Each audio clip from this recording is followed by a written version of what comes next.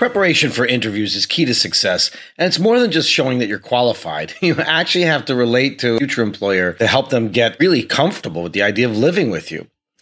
Executive search professional Don Leon, a good friend of mine for many years, tells us a couple more insights on how to prepare for such an outcome.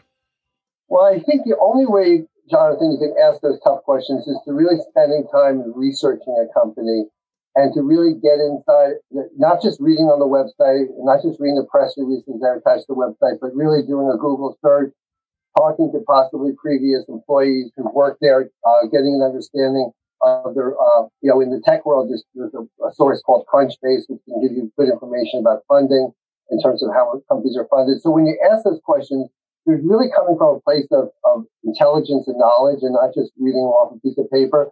I think if you come with that understanding, you're going to come across as confident, you're going to come across as credible, and you're going to come across as thoughtful.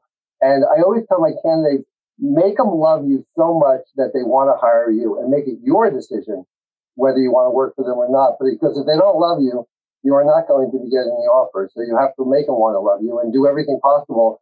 And there's only one chance to make a first impression. You got to do it right.